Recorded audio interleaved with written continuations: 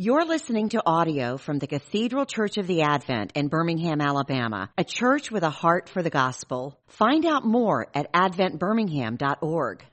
We're looking at the tail end of John 1 today, so open up your Bibles or open up your bulletins to the gospel reading. And in preparation for this sermon, I Googled the most iconic movie openings ever, and I came across a ton of lists. I mean, up there was definitely Star Wars, right? Yellow text over space, fanfare of trumpets, crazy spaceship flying over the top. But then there's also that iconic movie opening of that old movie, Raiders of the Lost Ark, where Harrison Ford is running for his life and the boulders behind him, right? That's super up there. But do you know what many think is the most iconic opening? 1978, Jaws, famously dubbed Chrissy's Last Swim. You know, a guy is playfully chasing Chrissy as she jumps into the ocean with a come-and-get-me kind of happy-go-lucky vibe. And then there's that shot from underneath the water.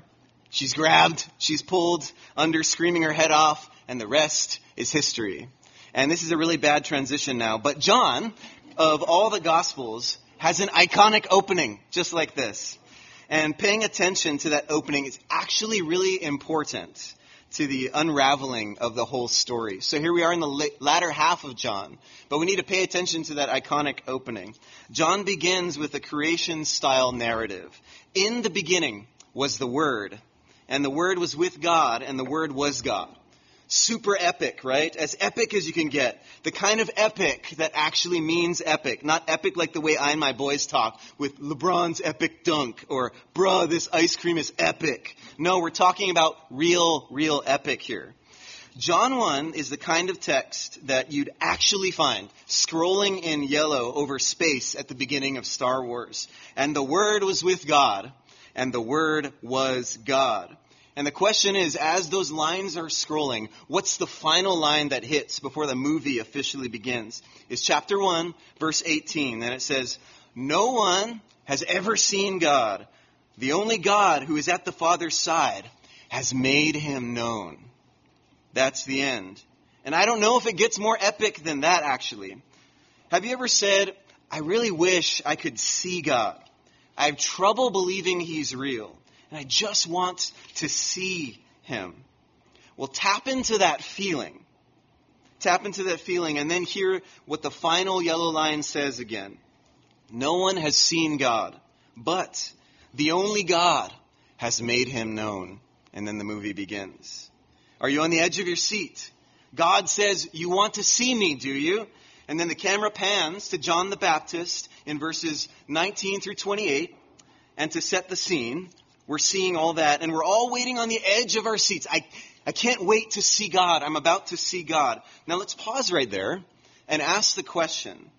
If you're about to see God, what do you expect to see? A big bearded old white man? Light shining at the end of a tunnel? A fireball? A giant muscular warrior taller than the buildings of Manhattan? What do you expect to see? We're all waiting for the big reveal. And then here it comes in our passage, verse 29. The next day, John saw Jesus coming toward him and said, here it comes, "Behold, the Lamb of God who takes away the sins of the world." Now I know for some of us, our senses have grown a little dull. We know the Bible story. We've heard Jesus called the Lamb of God before in the Bible and in the songs that we sing and in the liturgies that we pray. We know the end game of Jesus' arrival, so you have to try hard to actually get the shock of this moment. I'm going to change up some of the words to maybe get at what the original hearers might have heard. John says, no one has ever seen God, but the only God has made him known. And who is this God? Who is this mighty Word who created the world? Curtain pulls back. Behold, the dead sheep whose blood was smeared on the doorway, saved you from being annihilated by the judgment of your own guilt. That would be what it would have been like to hear that. Now, there's some debate about what Lamb of God means, but look with me, if you were to turn to the end of the story with John, chapter 19, verse 14. This account is of Jesus' crucifixion, and John makes this special note. Now it was the day of preparation of the Passover. And right after Jesus dies, in verse 31, in that same chapter, John mentions it again. He's emphatic. It was the day of preparation. So when John the Baptist cries, "Behold the Lamb of God," the Apostle John is making a connection between two ideas. One, Jesus' crucifixion, and the other, Passover. Do you remember the Passover? That ancient event that's seared into the minds and the memories of every Israelite when God delivered Israel out of Egypt? Each Israelite family was to take a lamb without blemish, slaughter it, and smear its blood over the doorpost of the house so that the spirit that brings death would pass over the home and spare their lives. So John the Baptist is making two claims. First, he's saying that Jesus is the real, true Passover lamb. He's the one that whole episode was pointing to. He's your redeemer out of bondage and slavery. But second, he's saying it's particularly Jesus' crucifixion that stands at the center of this redeeming act. Guys, we can't miss this beginning of John. This is what good stories do. They set up a theme, and then they tell the story with that theme always rolling around in your mind. Do you remember The Lion King? At the beginning of the movie, Mufasa sits with Simba at the top of the rock and tells him that his kingdom will one day pass, and that the sun will one day set on my reign and rise on yours. It sets the context for the whole movie, this whole sun idea. Because we notice that, spoiler alert, if you haven't seen it, you're kind of lame anyway. But when Mufasa dies, what's happening at that moment? It's set during the time of sunset, right? It's at sundown. And when Simba eventually takes his kingship, that iconic scene on the top of Pride Rock with all that glorious music, turning from night to day, a sunrise happens when Simba's there. And you see the sun kind of playing a role throughout all of the movie. And in the same way, in real life drama, not in fiction, but in real life drama, John's statement about Jesus being the Lamb of God sets the scene for all the action that follows. And the Apostle John wants us to remember Jesus, the Lamb of God. This is where everything is headed. Don't forget. So now, when we look at the rest of our passage, and the rest of John for that matter, the Lamb of God, Jesus, the crucified Son of God, becomes like a watermark that stays on the page every episode of John. This Lamb of God watermark teaches us three things. Number one, what Jesus' agenda is. Number two, what God loves. And number three, what a disciple is. And so first, it teaches us what Jesus' agenda is. Honestly, it's really hip right now to make Jesus into all kinds of things. A great teacher, a stellar moral example, a movement starter, a champion of social justice. And while all these things are true, because we can find instances in the Gospels where Jesus is fulfilling all these roles, we're not allowed to say that Jesus was merely those things. Because in any one of those instances, we still have to reckon with the beginning and the end of the story, the Lamb of God. We can't cherry pick our favorite portions of Jesus. We can't customize Jesus. We have to let Jesus speak on his own terms through the fullness of his own word. Jesus' agenda wasn't ultimately to teach. It wasn't ultimately to reform. His agenda was to save and to redeem by dying sacrificially. Maybe you're a student in elementary school or middle school or high school or even college or grad school. Sometimes in your classes, maybe in history or literature, you might be taught about Jesus as a wise ancient teacher. You may even read sections of his teachings from the Bible, like the Sermon on the Mount or the parables or other wise commands like love your neighbor. And if that's all that your teachers say, don't buy it. The Apostle John won't let you. There were plenty of other wise religious figures who had some great things to say and great advice to offer humanity. But none of them, not Mahatma Gandhi, not Siddhartha Gautama, not Muhammad, not even King Solomon, none of these great leaders died on a cross and took away the sins of the world. Don't forget the watermark, Jesus was the Lamb of God. To stop anywhere short of that extreme and final agenda is to miss Jesus entirely. Second, our passage teaches us what God loves. The Apostle John shares the episode of Jesus' baptism in shortened form. The other Gospels actually spend a lot more time on this moment, but John shortens it because John, having been written many years on the other side of all the other Gospels, didn't need to rehash what was already reported, but it doesn't mean that it's less important. And the apostle, therefore, merely mentions, but significantly chooses this phrase to talk about Jesus' baptism in verse 32. John the Baptist said, "I saw the Spirit descend from heaven like a dove, and it remained on him." We can't miss the power of Jesus' baptism in this context, particularly when it comes to what John wants to emphasize, the Holy Spirit. The gospel accounts tell us that at Jesus' baptism, the Spirit descended on Jesus like a dove, and the Father declared, "This is my Son, in whom I am well pleased." We learn a lot about what God loves in this moment. What gives God pleasure? What gives the Father pleasure? His Son, Jesus. He gives him pleasure. But it gets better than that, actually. Because when the Holy Spirit was descending on Jesus while the Father was declaring his pleasure, the Spirit was acting kind of like a spotlight on the Son, making the joy of the Father that much more visible. You see, the Holy Spirit loves to make much of Jesus. The Holy Spirit revels in, and Paul uses this word, lusts after, the things of Jesus. The third person of the Trinity, the Holy Spirit, is madly in love with the second person of the Trinity, Jesus. The Holy Spirit is Jesus' biggest fanboy. The Holy Spirit has Jesus on the cover of his iPhone, right? His home screen. When the Holy Spirit takes a selfie with Jesus, he's the one doing the point, okay? And what's particularly about the Holy Spirit, what is it that the Holy Spirit loves about Jesus? It's actually his Lamb of Godness. How do we know? Guys, this is really cool. Again, if you go to the end of the Gospel of John, chapter 20, this is John's version of the Great Commission. Matthew has the famous Great Commission, but we shouldn't forget about John's. It's awesome.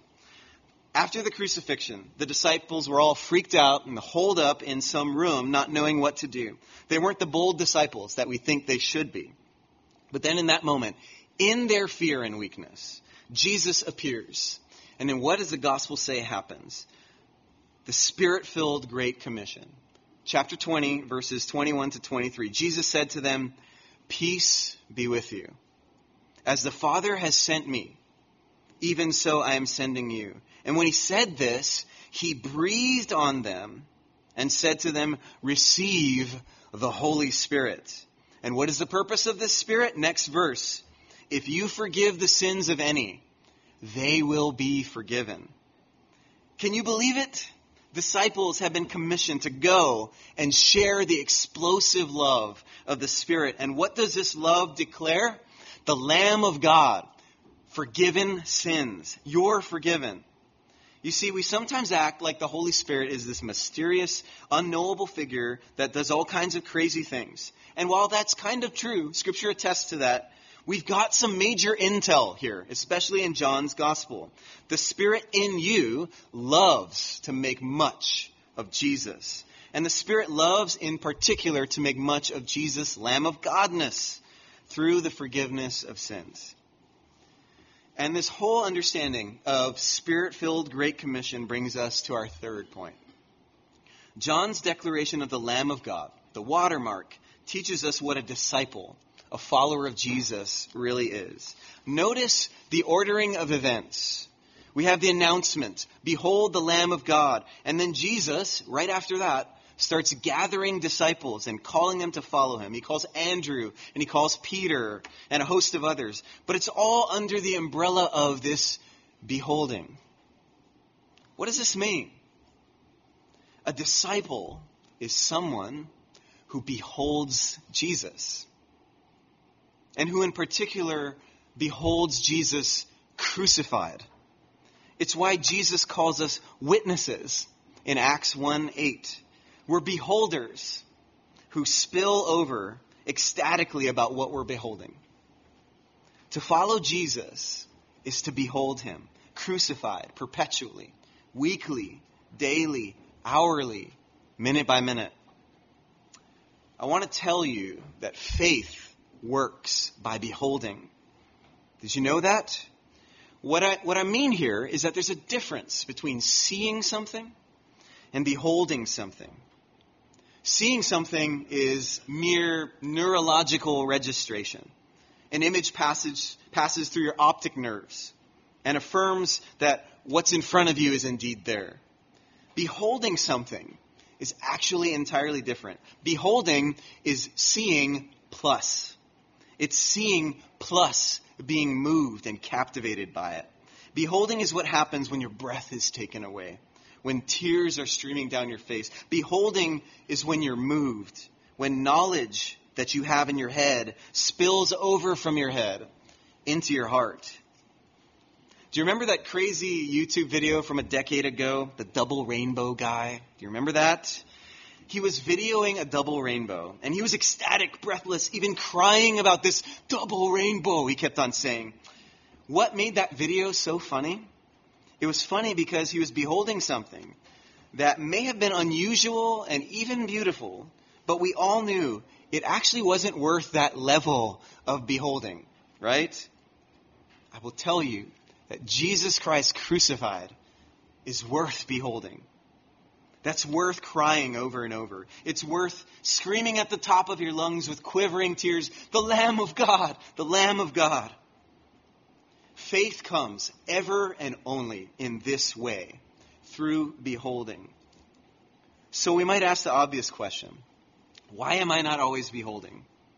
I hear you talking about the crucified Son, and well, at least now, I'm not all that moved. So several things may be going on. For some, we may need to recognize that before the Lamb of God can be beheld for all that he is, our sin and our need to be beheld for all that they are. If you don't know or think or feel that you're a big-time sinner or a big-time mess-up or a royal mess of a person, chances are you won't behold Jesus. Small sin, small Jesus. It's often why the most passionate and faith-filled Christians are people in recovery. Addicts know what sin is. It's what AA calls the bottom. They've been there. They've been to the places where all they can do, the only place they can look, is up. They're the ones that behold the Lamb of God as if their life depended on it, because it really does for them. So again, if you're not beholding, it could be because you've resisted the Spirit's work in your life in convicting you of your sin. So pray for the Spirit's help here. For others, though, and this is tied up with what we just said, the lack of beholding might be because though you've seen and heard of Jesus Christ crucified, you've never really heard or internalized two simple words about this that make all the difference between seeing and beholding. Jesus Christ was crucified for you. For you. Not just for the sins of the whole world, but for you individually, particularly. Jesus Christ died for the thing that you can't take back from your past. Jesus Christ died for that shameful, scarring thing done to you that you wish could be erased, but you can hardly tell anyone about. Jesus Christ died for the disrespectful way that you talk to your parents, or the hurtful way that you talk to your brothers or sisters. Jesus Christ died for your sickness. Jesus Christ died for your mental illness. Jesus Christ died for your weak faith and your doubts. Jesus Christ died for the sinful behaviors and habits that you just can't shake. Jesus Christ died for you. Behold the Lamb of God who takes away the sins of the world and your world. But thirdly, the reason that you may not be beholding the Lamb of God is that it's ultimately a work of the Spirit. In John's Gospel, that's where it reveals Jesus' teaching about the Spirit. Chapter 16, Jesus says, the Spirit will convict you concerning sin. The Spirit will guide you into all truth. And I invite you with me to desperately pray for fresh winds of the Holy Spirit to blow in your life and my life. Holy Spirit, work. Holy Spirit, move. Holy Spirit, come breathe the word of forgiveness to us afresh. Cause us to behold. The good news is, because the Spirit loves making much of Jesus, the Spirit loves answering prayers like that. So join with me once again, as we always do, in beholding the Lamb of God who takes away the sin of the world. In the name of the Father, and of the Son, and of the Holy Spirit. Amen. You've been listening to audio from the Cathedral Church of the Advent. If you live in Birmingham or find yourself visiting, we hope you'll join us for one of our Sunday services. Find out more at adventbirmingham.org.